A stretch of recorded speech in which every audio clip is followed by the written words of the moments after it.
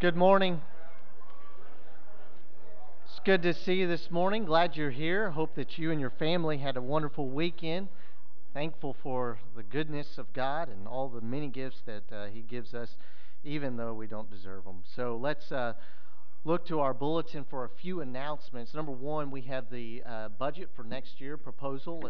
The following, have a copy. If you haven't gotten a copy of that, discussion will be held next week, and the vote will be the following week, which would be December 13th. And on December 13th, we're going to have our Christmas dinner and a mission dinner. We're going to combine the two of those and look to the mission and efforts that we try to see through the means that the Lord gives us and provides us here at Westwood Baptist Church. And we take that up through the Acts 1:8 offering. We're going to have our church planner, Josh Green, who's out of Colorado, come and be a guest that week. So that'll be a sweet time for us here in a couple of weeks. I want to make note that this Friday night is Parent Night Out. We do this every year where we give parents an opportunity for a date night or an opportunity to do have some time to themselves, and we call that Parent Night Out. We're going to have pajama themed night for the kiddos. The youth are going to help us as well. This is from nursery all the way to 5th grade is the kids that we're going to be taking on. What we need from you is we do need an account so that we know about how many kids we're going to have in the nursery and the children as well. So my goal is to get in contact with you this week, parents, but if you want to go ahead and send me a text today or tomorrow and just say who's going to be joining us, we'd love to have that in advance. Otherwise, I'll get with you this week. So that's this Friday. So that's till 9:45, and we will have dinner and other activities for them. So that's the announcements for this morning. We want to look to the Word of God. This week's fighter verse was Psalm 84, verses 10 through 11. If you have that memorized, would you stand with me this morning? The rest of you, if you don't mind reading along with us, way of encouragement. For a day in your courts is better than 1,000 elsewhere. I would rather be a doorkeeper in the house of my God than dwell in the tents of wickedness. For the Lord God is a sun and shield. The Lord bestows favor and honor. No good thing does he withhold from those who walk uprightly. Psalm 84, 10 through 11. Very good. So next week is 1 John 4:4. I'll read it for us. Little children, you are from God and have overcome them. Have overcome them, for he who is in you is greater than he who is in the world. That's 1 John 4:4. Hide God's word in your heart this week. Good morning. I just want to remind everybody that we are taking up the love offering for the staff from through the 20th of next month. So just love offering. Would want to give her that, you can use an envelope and just put on there staff love offering, or you can give online. Just pray about it and see how God leads you to bless our staff. Thank you. The time for Advent has come, and for the Christian church, this is so much more than an excuse to give gifts or eat more or have more parties or have time off of work and school. It's really an opportunity for us to rejoice that the King has come and he's coming again soon. So let's stand and sing to King Jesus, Come Thou Long Expected Jesus.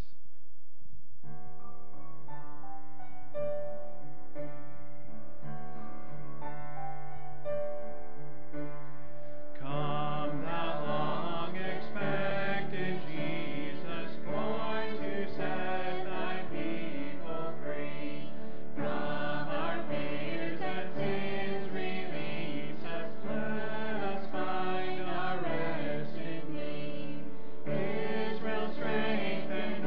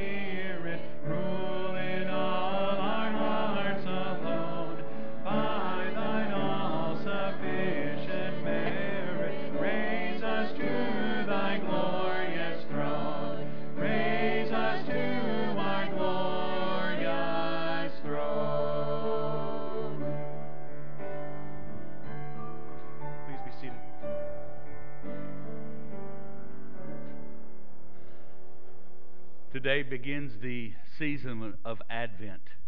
And that word Advent is not one we often use, but it simply means to come or coming. And we live in anticipation, of course, is the of Jesus Christ. And the story of Christmas, of course, is the advent or the coming of the Son of God into the world as human flesh, God taking on flesh himself. And so Advent is for adoring Jesus Christ. And that's what we want. That's how we want to set our hearts during this season. That is, that we would adore Jesus Christ with all of our being. One way we do that symbolically is we have this Advent wreath each year. And we've even encouraged you to make this a practice in your own homes and a tradition of the Advent wreath, so that you can teach your children and that you can be reminded day throughout the Advent season of the reason that we celebrate Christmas, and that is because of Jesus Christ. We want to grow in our hearts in adoring Him. Each candle represents something, and this week the candle is representative of prophecy. It's known as the prophecy candle. And what that looks to is it looks back into the Old Testament and how the prophets of the Old Testament looked forward to the coming of Christ and even speaking forth what God had shared with them about the coming of Messiah. Peter looks back at them as examples for us, and he says this concerning the salvation that we know in Christ in 1 Peter 1:10. Concerning this salvation, the prophets who prophesied about the grace that was to be yours searched and inquired carefully, inquiring what person or time the Spirit of Christ in them was indicating when he predicted the sufferings of Christ and the subsequent glories. It was revealed to them that they were serving not themselves but you in the things that have now been announced to you through those who preach the good news to you by the Holy Spirit sent from heaven, things into which angels long to look. So Peter is looking back and he's saying, these guys were looking at when he would come, and they realized they were ministering to another generation.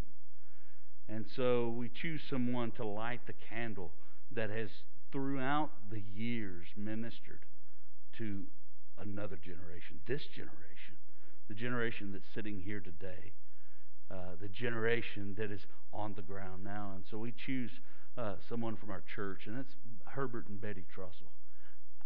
Isn't it great that they're here with us today to do this?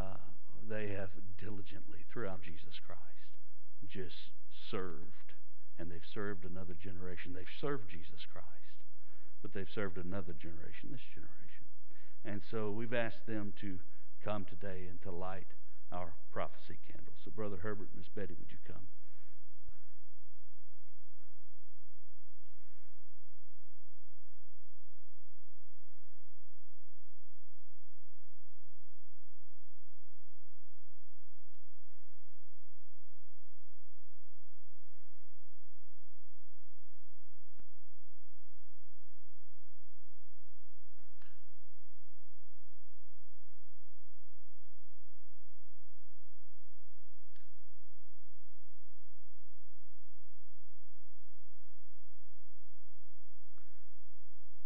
They want to make their way back. Let's pray.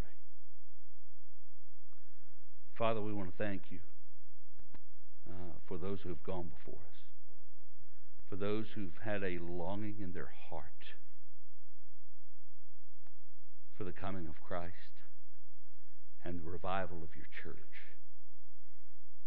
Father, I want to thank you, Lord, that you, Lord, have provided for us eternal life through Jesus Christ, who has come into this world, who lived perfectly, who died to take away our sin, who rose, and praise God, he's coming again. And it's for this we eagerly wait and have longing in our hearts and adore Jesus Christ. We pray this in Jesus' name. Amen.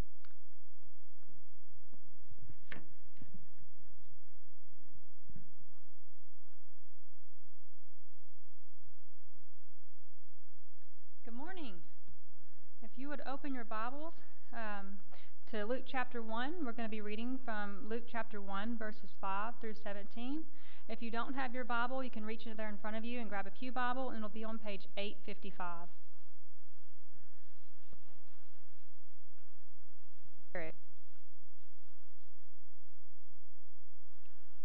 In the days of Herod, king of Judea, there was a priest named Zachariah of the division of Abijah, and he had a wife from the daughters of Aaron, and her name was Elizabeth.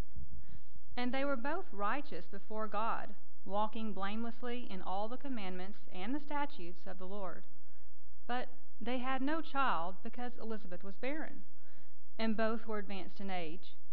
Now, while he was serving as priest before God, when his division was on duty according and burn incense, he was chosen to enter by lot into the temple of the Lord and burn incense. And the whole multitude of the people were praying outside at the hour of incense. And there appeared to him an angel of the Lord, standing on the right side of the altar of incense. And Zechariah was troubled when he saw him, and fear fell upon him. But the angel said to him, "Do not be afraid, Zechariah, for your prayer has been heard. And your wife Elizabeth will bear you a son, and you shall call his name John. And you will have joy and gladness, and many will rejoice at his birth, for he will be great before the Lord. And he must not drink wine or strong drink, and he will be filled with the Holy Spirit, even from his mother's womb. And he will turn many of the children of Israel to the Lord their God, and he will go before him in the spirit and power of Elijah, to turn the hearts of the fathers to the children, and the disobedient to the wisdom of the just, to make ready for the Lord a people prepared." And that has been the reading of God's word. Let's stand together and sing.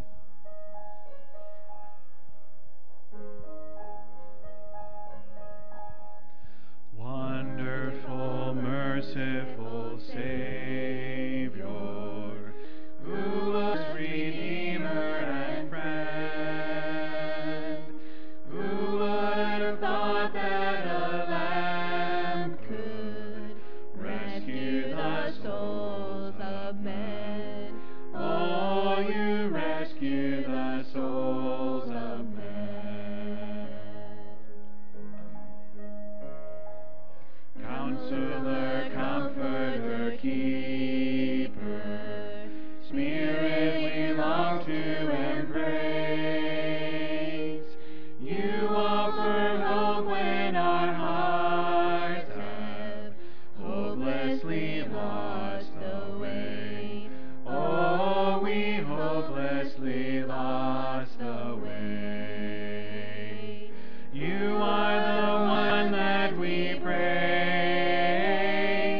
You are the one we adore. You give the healing and grace our hearts always hunger for. Oh, our hearts always hunger for. Almighty, infinite Father, faithfully lovest you found. Here in our weakness you find us, falling before your throne. Oh, we're falling before your throne. You are the one that we praise. You are the one we adore. You give the healing and grace our hearts always hunger for. Oh, our hearts always hunger for. You are the one that we praise. You are the one we adore. You give the healing and grace our hearts always hunger for. Oh, our hearts always hunger for. Oh, our hearts always hunger for.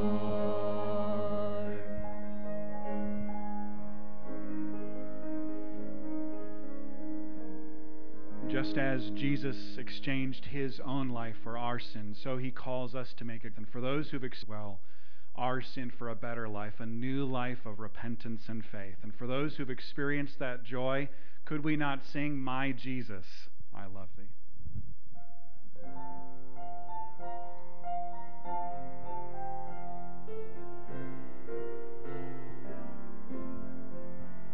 My Jesus, I love thee, I know thou art mine. For thee all the follies of sin I resign. My gracious Redeemer, my Savior art thou. If ever I love thee, my Jesus, 'tis now.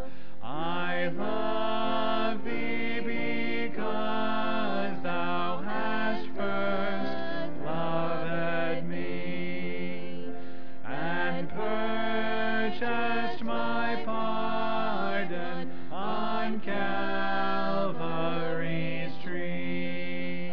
I love thee for where the thorns on thy brow. If ever I love thee, my Jesus, 'tis now.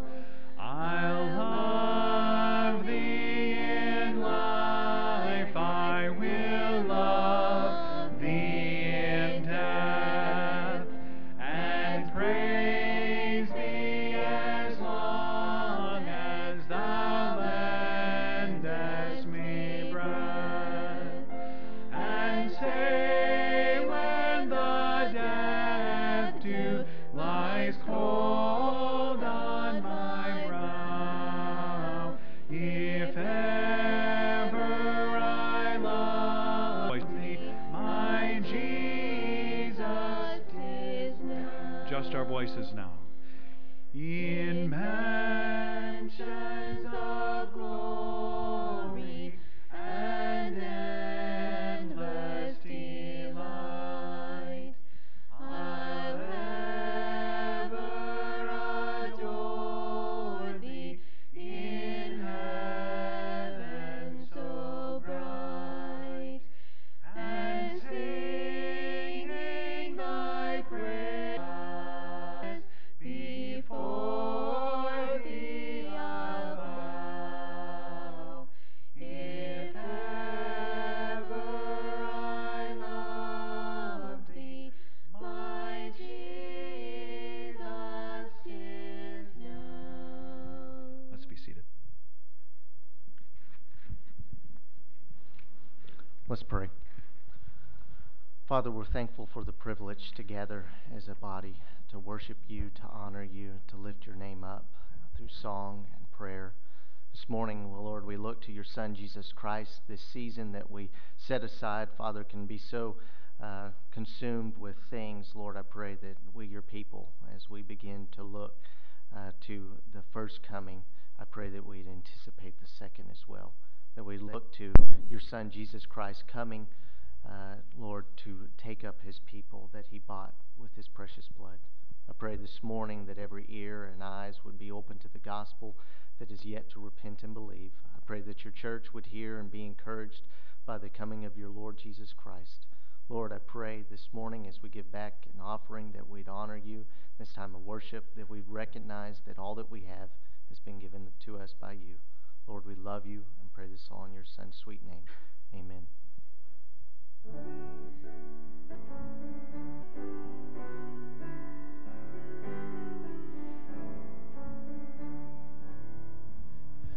There is a Redeemer, Jesus, God's own Son, precious Lamb of God, Messiah, Holy One.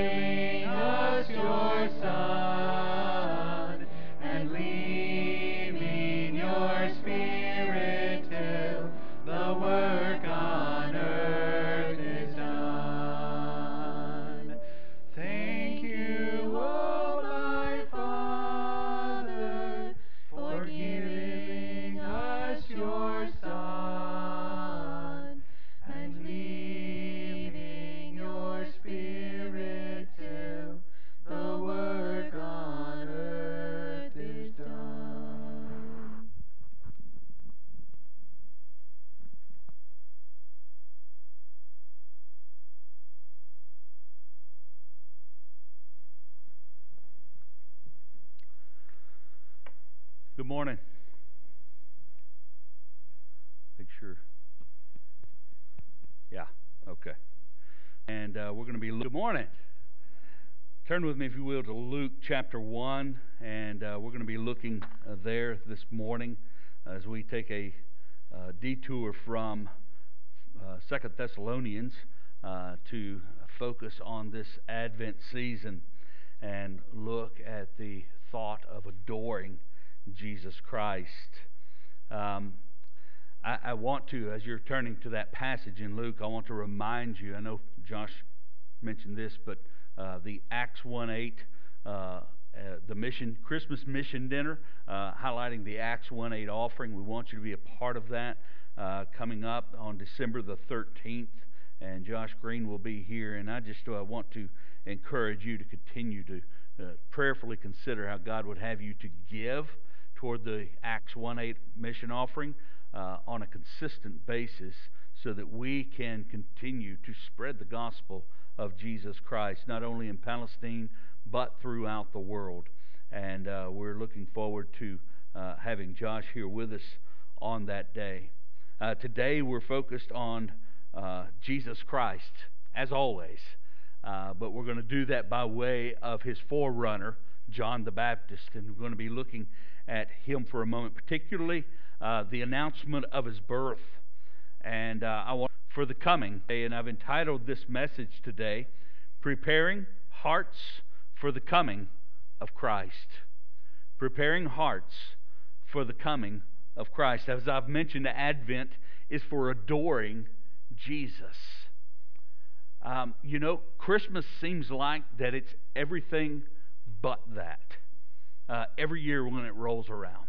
All the decorations, and it's a lot of fun, okay? I don't want to take away all the fun, all the decorations, all the things we do to make our house, our homes, receptive to those who are coming, and that they would recognize the season.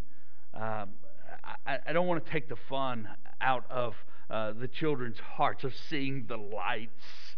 I like seeing the lights, but we regularly go to Athens and drive through there. I'm always worried about that bridge a little bit, but driving through there and seeing all those beautiful lights and all the fun of Christmas. There's lots of joy in it, lots of fun, but it seems that in our world today, in our nation today, in our homes today, there's such a great desire and urgency to outdo the other person.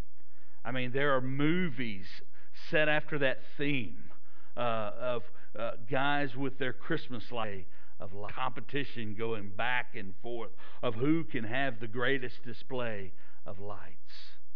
But there's also the consumerism of it, and wanting to buy all this stuff that we can't afford, nor do we need. But it's very much there. We look at Advent in light of this culture and in light of the coming of Christ, that he has come and that he is coming. And that ought to stir in us, and what we want to stir up during this season is anticipation, this expectation. How often do you live your life in a day with the expectancy of Jesus coming? I mean, really, that's the thing. And that's what Advent ought to stir up in our hearts, is this expectancy. It's a beautiful thing. Anticipation is wonderful. I can't say that word. I'm going to generationalize myself. I can't say that word without thinking back to my childhood and the Heinz ketchup commercials. Anybody remember those? Y'all probably have the same thing. They didn't have flashy commercials, but you had to, okay? They were in color, all right? They were in color. But you had this ketchup bottle, and that's all you had. It was just sitting there, It was turned up like this, and they were singing this song, anticipation. It's making me wait. And ketchup's just slowly coming out. The coming of Christ and his second coming seems like that. It's just, when, Lord? When? But we ought to have that urgency in our heart, and that urgency ought to stir up in us a way of living and a passion to adore Jesus. You know, we live in a world where we don't have to wait anymore. I mean, really, don't we? I mean, you have a drive-through, you know? Not only is there a driving through, or you can download something, you know? I mean, you can just click a button and boom, you've got the book, and you didn't leave your living room. It's very efficient, it seems like. But we miss the anticipation of going to the bookstore and browsing the shelves and finding the one we want. And then the rest of it is just the joy of seeing what else is out here. We live in a world that has stopped anticipating because we have things instantly nowadays. And I think we miss something. We have something in our hands, but between the thought of wanting it and the receiving it, there's nothing in between called anticipation. The great and wonderful philosopher of my childhood, Winnie the Pooh, said this. Well, said Pooh, what I like best, and then he had to sit up and think. Because although eating honey was a very good thing to do, there was a moment just before you began to eat it, which was better than when you were. But he didn't know what it was called.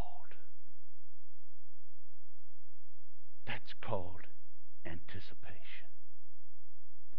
There is a sweetness to waiting for Jesus to come. There is a sweetness in waiting and adoring Him while we wait. In our text today, I want us to see that some of the prophecy from the Old Testament is being fulfilled here in the New at the announcement of the forerunner's birth, that He would come. And that forerunner is John the Baptist, the one who would prepare the way for Him. And I want us to answer this question today. And how do we prepare our hearts and our children's hearts to adore Jesus and live in anticipation or expectation of His coming? How do we do that?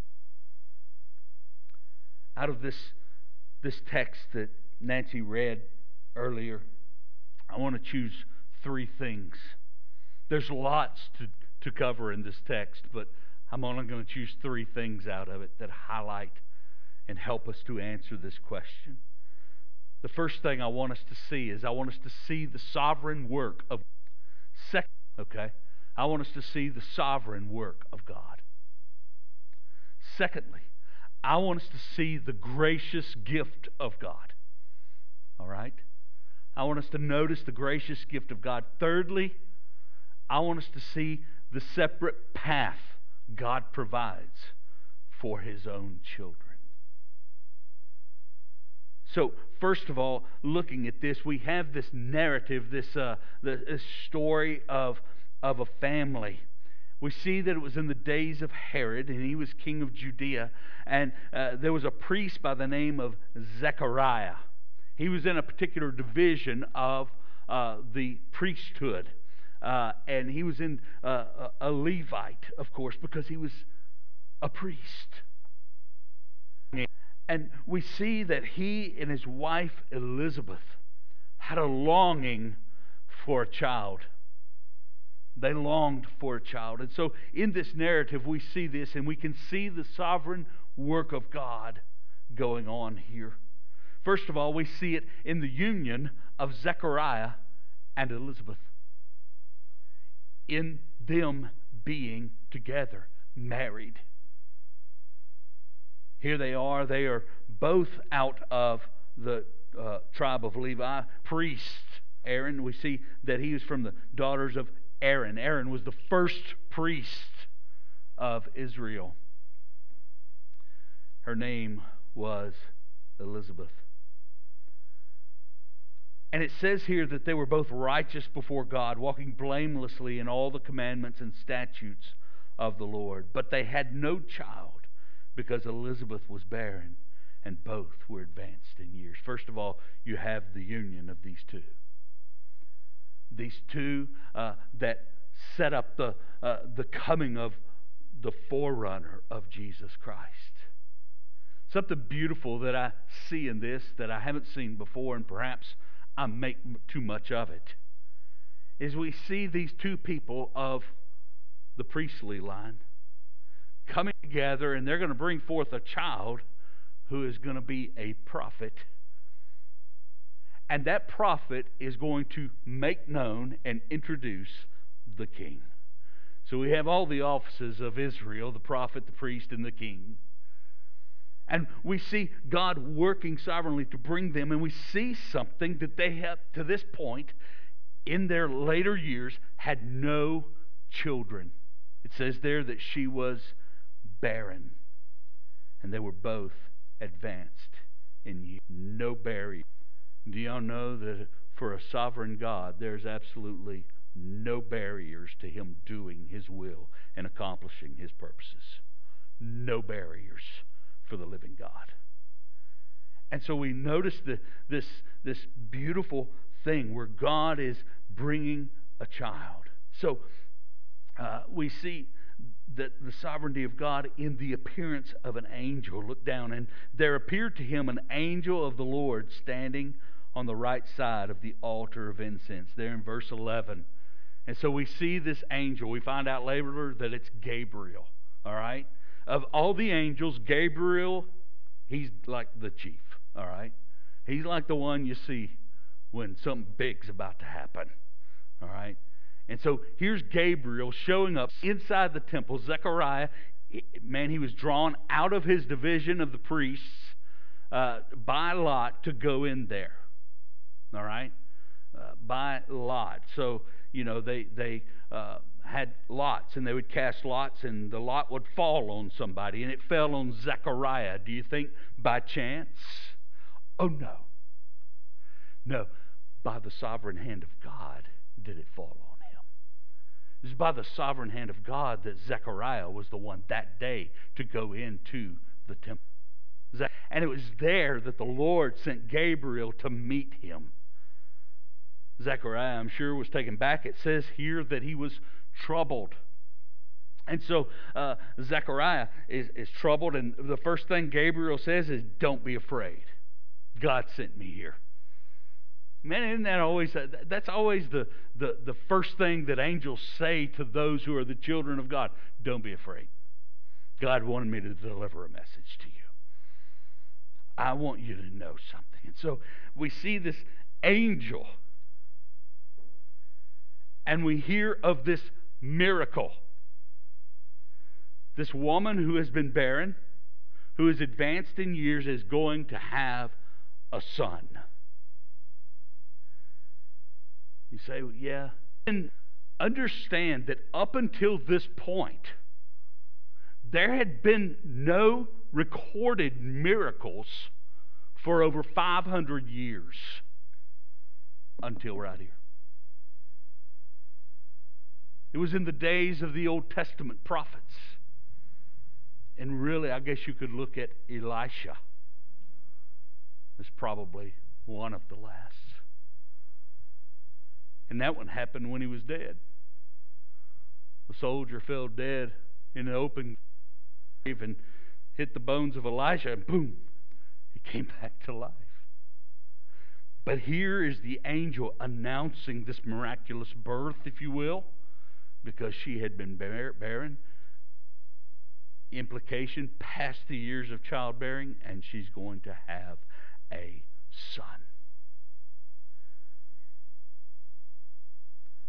So, a miracle had not been seen in over 500 years. Not only the appearance of the angel here, but also the promise and fulfillment of a child. But we see God also had sovereignly held back having a child until right now. Why is that? Well, we ask that question and it really doesn't say.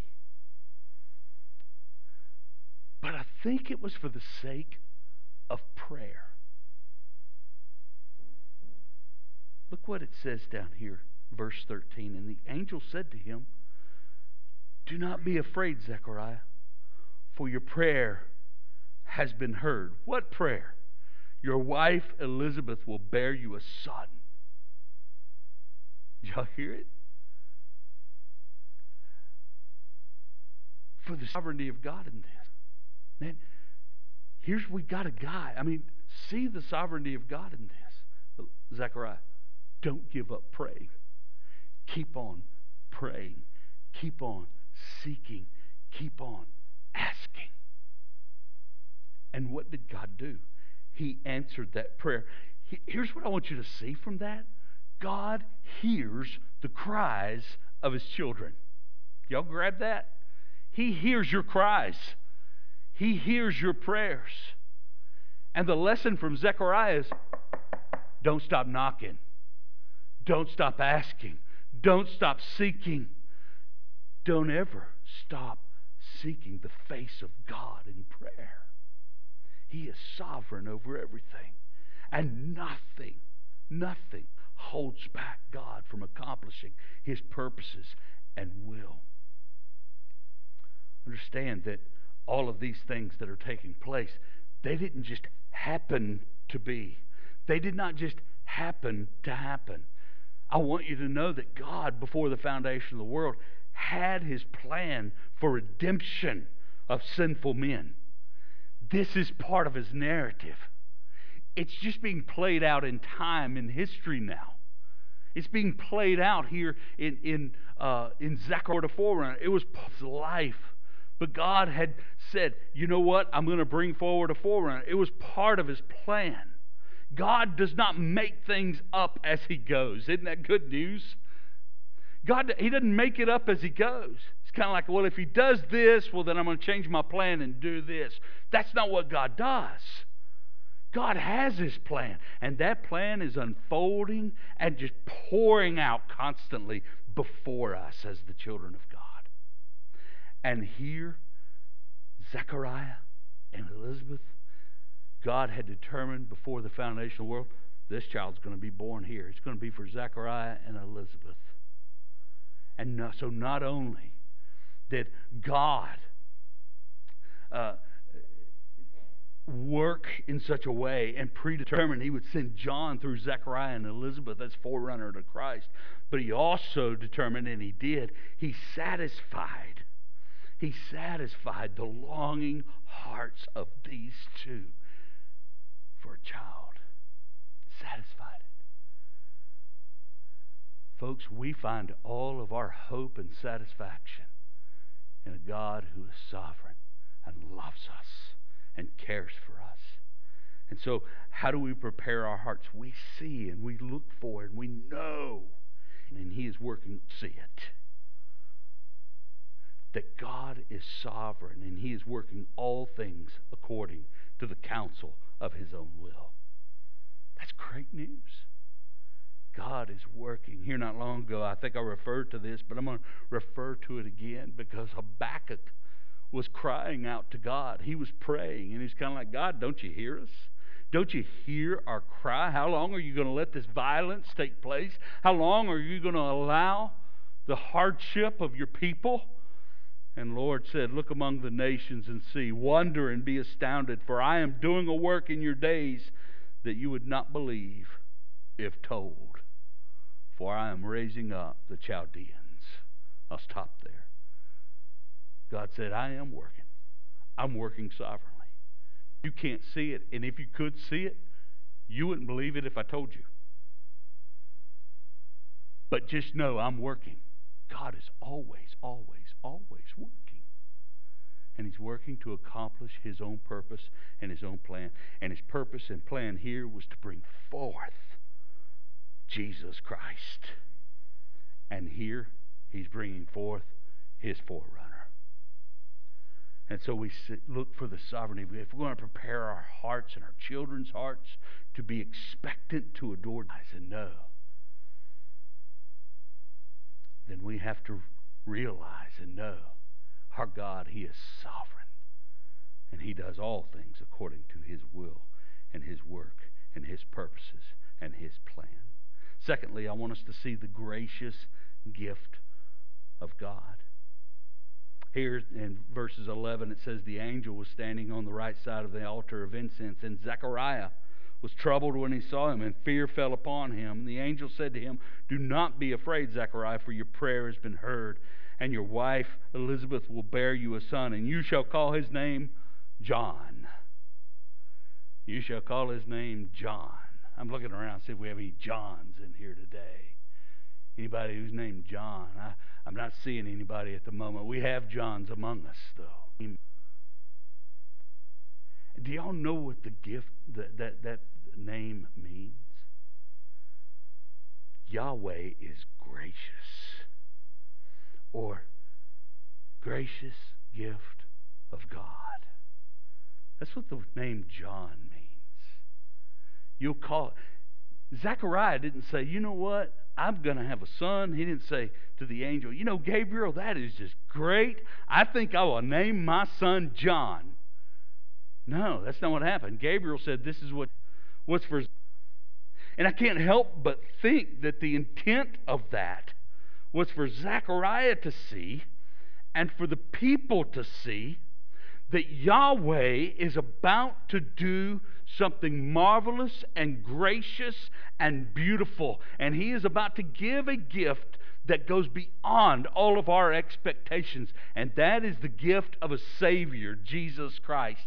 And this is going to be the one who is going to announce it. This will be His message. God is gracious. He is gracious to forgive sin. He is gracious to lead us to repentance. He is gracious and good to the children of God.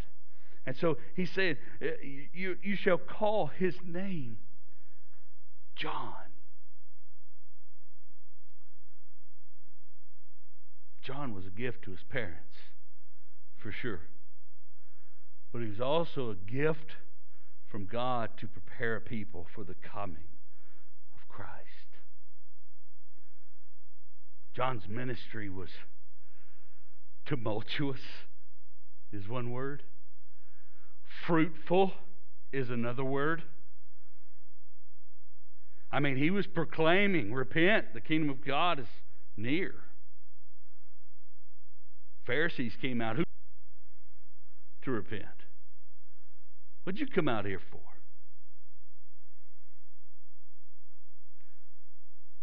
John, his ministry had this focus, and that was to make Christ known. I mean, that's what God was going to use him for, to make Christ known. One of the famous lines of John the Baptist was this: He must increase, and I must decrease. Man, that's the pattern of our lives as believers. Christ must rise in our hearts and in our minds, and self must decline. And as we become more and more like Jesus. John's ministry had that focus. We are to see the gracious gift of God, and that is to set the course of our life. Do y'all know the gracious gift of God? The greatest one? Jesus Christ, who knew no sin and became sin for us. Jesus Christ, who willingly laid his life down for his sheep, dying on the cross, yards being ripped apart, if you will, by the shards of the whips, the cat of nine tails. Spikes being driven into his hands and into his feet, a crown being shoved down on his head, and there the Son of God, the Lamb of God, who takes away the sin of the world, died. There is our gift, Jesus Christ, and not only Him crucified, but Him risen. He's alive. I know this isn't Easter, but He's alive. And He's alive forevermore. There He was, bearing the sin and the guilt and the wrath for us, that we would have eternal life. There is the gracious gift of God. And John was going to be delivering that gift. He was going to be delivering it, his message to the people. You know, having the grace of God and having the gift of God in Jesus Christ, having the gift of God of eternal life, knowing that we are children of God. Do you know what that leads us to do? It leads us to live our lives differently. In Romans chapter 6, we find there that we were buried, therefore, with raised from the dead by baptism into death, in order that just as Christ was raised from the dead by the glory of the Father, we too might walk in newness of life. We're to walk in a new life. Why? We've been given this gift of eternal life, and we now, as children of God, are to walk in a new way, a different way, a way that is different from the world around us. And John represents that. Man, if we're going to prepare our hearts, we need to see the gracious gift of God in Jesus Christ. We need to see the sovereign work of God that He is doing among us, and seeing that He is sovereign, whether we recognize the work or not, we know nothing is standing in His way. But we also see the separate path God provides for His own children, that we may walk in newness of life. John says, He must increase, I must decrease. Much of the walking in a new life has to do with the humility and the decline of ourselves, that we would become more and more like Jesus. And so we are to see the separate path God provides for His own children. I want us to see that in what the angel about John, what he will be like. Look what it says there in verse 14. And you will have joy and gladness, and many will rejoice at his birth. So, Zechariah, you're going to be happy. You're going to have a son. Your name will go on. And not only will your name go on, your wife will no longer feel the reproach of the people on her. I mean, these people, look at them, they were righteous before God and walked blamelessly in all the commandments, yet they had no child. Someone like that, people would automatically think, well, God ought to bless them. And He did. But Elizabeth felt the reproach. She says it over in verse 25, that I would no longer feel the reproach among people. He's taken it away. We see there in verse 14, people rejoice. I say, you can't help but rejoice, okay? I mean, when you get a son, when you get a child, when you get a daughter, yes, told everybody, and you rejoice. I remember when my first son was born, man, I told everybody, you know. I mean, I was happy to go to the grocery store. Hey, we need some more formula. I'll go. Bring that formula up to the counter. Yeah, got a new baby at home. Let me tell you about it. Let's see a picture. Yeah. Pull out the Polaroids. Yeah, we had Polaroids. We didn't have smartphones. Yeah, see there. He's a handsome dude, isn't he? Looked like his daddy. Boy, I put it away. I mean, rejoice. I mean, man, you're just happy. All right? You're just happy. And you keep rejoicing. And you rejoice with every one. And so you will rejoice. God, in working out His plan, longs to pour joy into the heart of the people who love Him through the work that He does. And so we see this joy poured out, and many will rejoice at His birth. And some of that has to do with not only that Zechariah and Elizabeth will rejoice, but also there will be rejoicing because he will be great before the Lord. Not everyone rejoiced at the ministry of John the Baptist. But we see here, he will be great before the Lord. So let me give you 3 things out of this. In this separate path God provides for His own children. First of all, he will be great before the Lord. Secondly, that he will be set apart. Thirdly, he will turn hearts to God.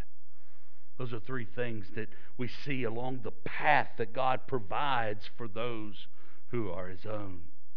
Firstly, it says there, for he will be great before the Lord. This phrase and this word is helping us to see that John the Baptist, in standing with all other prophets, would be greater than all of them. Okay? That's what he's pointing out. I mean, John was basically the last Old Testament prophet, if you will. And so among the prophets, John the Baptist, he's greater than all of them. He has great standing before God. Jesus said as much in Luke chapter 7 and verse 28. He says this, I tell you, among those born of women, none is greater than John. And then he says this, yet the one who is least in the kingdom of God is greater than he. And then Luke adds some parentheses here. There's 2. All the people heard this, and the tax collectors too. Interesting how Luke popped that in there. And the tax collectors too. The despised people is a way of saying that. When all the people, including the despised people of Israel, the tax collectors, when they heard this, they declared God just, or said that God is just in His dealings, having been baptized with the baptism of John. These were the people who went out to Him while He was preaching. And He said, repent. The kingdom is drawn near. Repent. He's right here.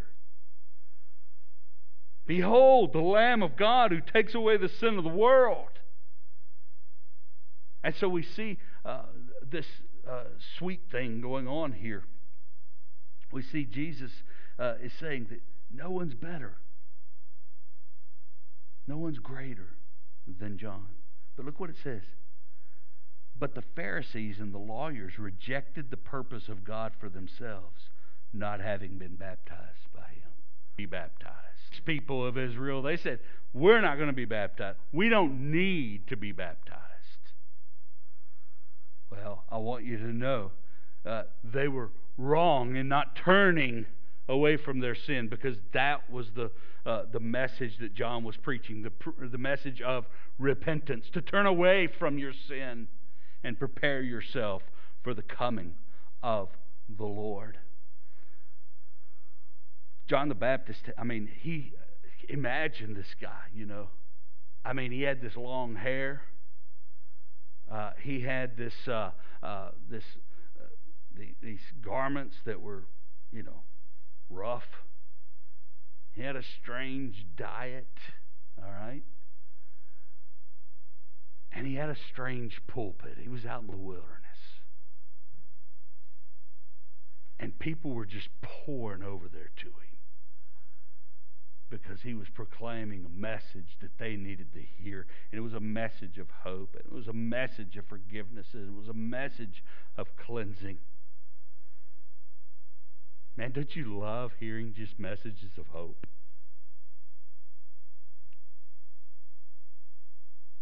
that eternal life is real. But John the Baptist didn't just highlight a message of hope. He also very much highlighted sin. With the Pharisees, they scoffed at him, and as a preacher and a prophet, he called out kings and he called out religious leaders. He called the Pharisees, "You brood of vipers. Who told you to come and repent?" They weren't coming to repent. He knew they had no intention of repentance. To Herod, "It's not lawful for you to have your brother's wife." I mean, he was a guy who stood up and just said, "Man, that's not right. That's not right." He was.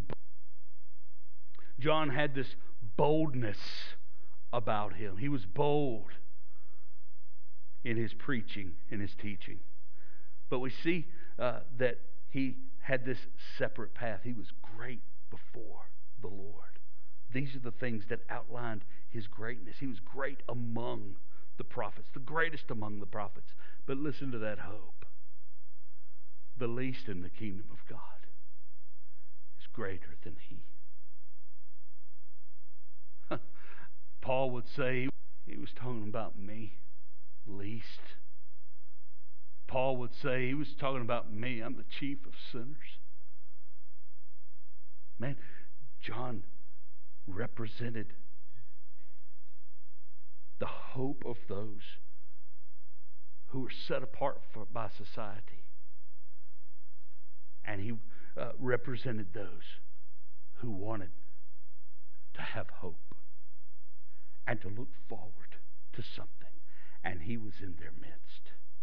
The second thing I want you to see is he was set apart for God. Look what he says. "And he must not drink wine or strong drink, and he will be filled with the Holy Spirit even from his mother's womb." Most commentators look at this and say this is a Nazirite vow. This was old. Back in Numbers chapter 6, we see the characteristics of those who commit themselves to a special vow, a vow of a Nazirite.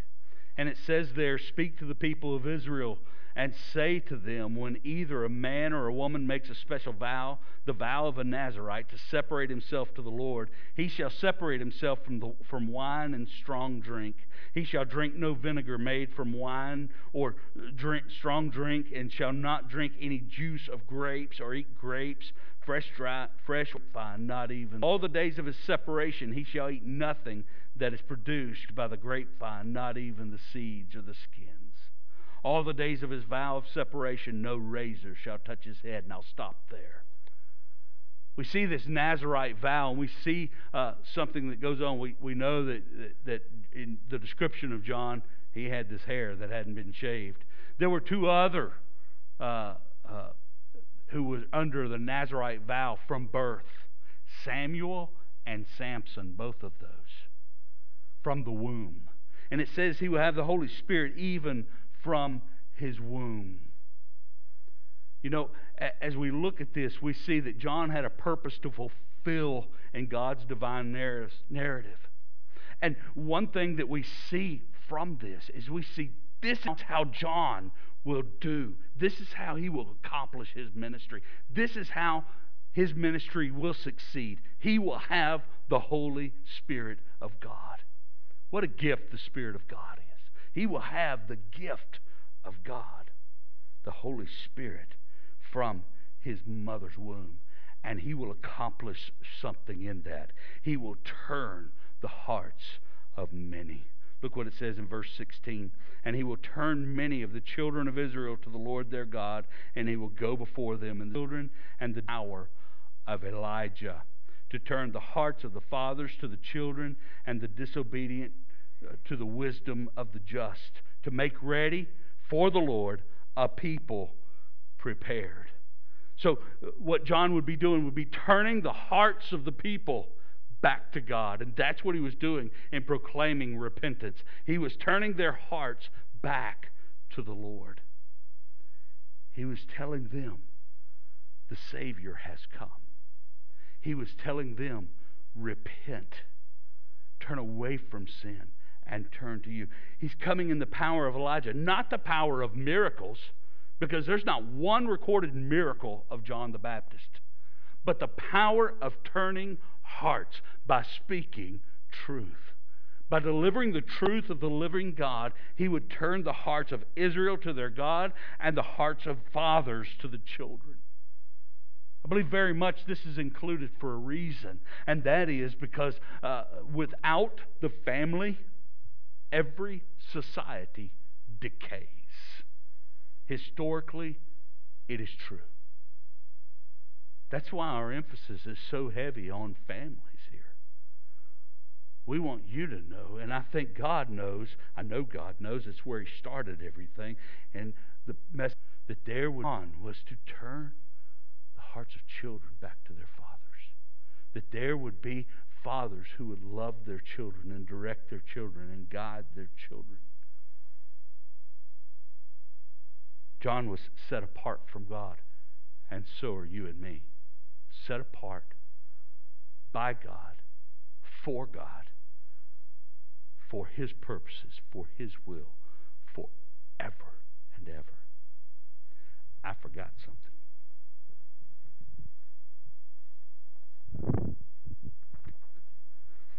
I say all that to point you towards some resources back in the back.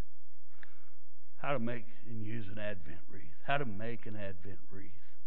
What's the history of the Advent wreath? I want to encourage you to make this a tradition in your homes. Why? To turn your children's hearts toward Christ. Parents, grandparents, uncles, aunts. We have a great responsibility as the children of God to raise up another generation. We had the prophets who realized something. Man, we're not ministering to ourselves. We're ministering to another generation. And I think it's so important that God has set us apart, that he has given us a message and a purpose, and that is for us to be faithful in turning hearts to Jesus, to adore him. These resources we hope will encourage you and help you. There are some resources in here that will give you direction in how to lead your children toward adoring Jesus and growing in their heart an expectation of his coming. Day in, day out, loving Jesus.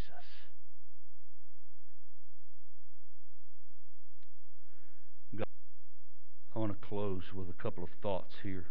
First of all, God is working every moment to accomplish his purpose. Look around you.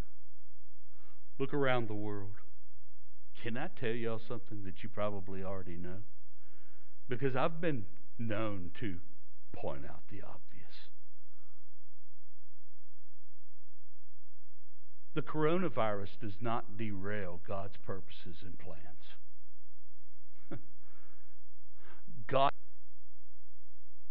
But instead, God can use it to accomplish his purposes and plans. That's the power and the might of a sovereign God. A new president, new Congress, new Senate does not determine God's plan. God determines their very existence.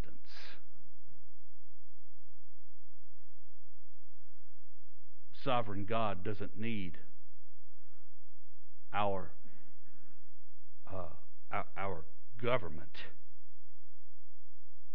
to reign. He reigns. He reigns over all. I say this because I want us to live in the joy of the Lord in the midst of a pandemic, in the midst of much chaos in many major cities and so forth, in the midst of hunger and pain and suffering throughout the world, I want us to live in the moment knowing that God is sovereign over everything, over every sorrow, over every misery, and over every joy. Embracing He is a God we can trust in everything. We prepare our hearts by embracing that truth. Well, God, this isn't what I expected. This isn't what I wanted. This isn't what I asked for. But not my will, Lord. Your will be done. I live in the joy of knowing you. Or as Job said, the Lord gave, the Lord takes away. Blessed be the name of the Lord.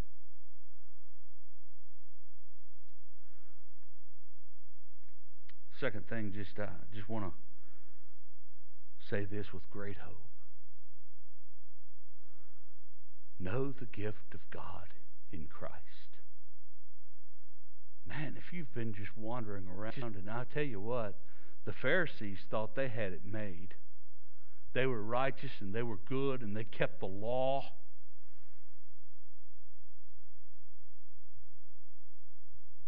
An equivalent today would be that they went to church and they read their Bible and they prayed regularly and they walked the aisle. Being religious doesn't save you. Adoring Jesus saves you. Knowing Him personally saves you. Don't pass by the opportunity to know Him. And parents, by all means, don't pass by the opportunity of making Jesus known to your children when they're little. Sing them songs of redemption when you're holding them in your arms. And read them truths from God's Word when they grow in wisdom and stature, when they grow in discerning and understanding. Teach them the truths of God and live your life set apart. You know, the division between those who are the gods, those who belong to Him, and those who do not, do you know those lines are growing much bolder today? It's much more distinctive as to who belongs to the Lord and who does not. And the ways and the thoughts of the world today. But the primary thing is this, that we who are the children of God are those who without any hindrance look to Jesus Christ and with the Lamb of God, and with so many others declare, behold, the Lamb of God who takes away the sin of the world. His name is Jesus. And if they hated Him, they will hate you. But let me tell you this, nothing can separate us from the love of Jesus Christ, our Lord. Nothing. Let's pray. Father, we want to thank you, Lord, for bringing John into this world. And Father, the message that he delivered was that of repentance. Repent. Prepare yourself for Jesus. Lord, I pray, Lord, that our hearts, Lord, would be hearts of repentance. God, that we would lay aside the sin that so easily entangles. And God, that instead, Lord, we would reach for Jesus Christ. We would pursue Him with all of our heart. We would adore Him and live in adoration of the one who set us free. We love you, O God, and praise you in Jesus' name. Amen. Let's stand and sing a hymn of dedication. Take my life and let it be.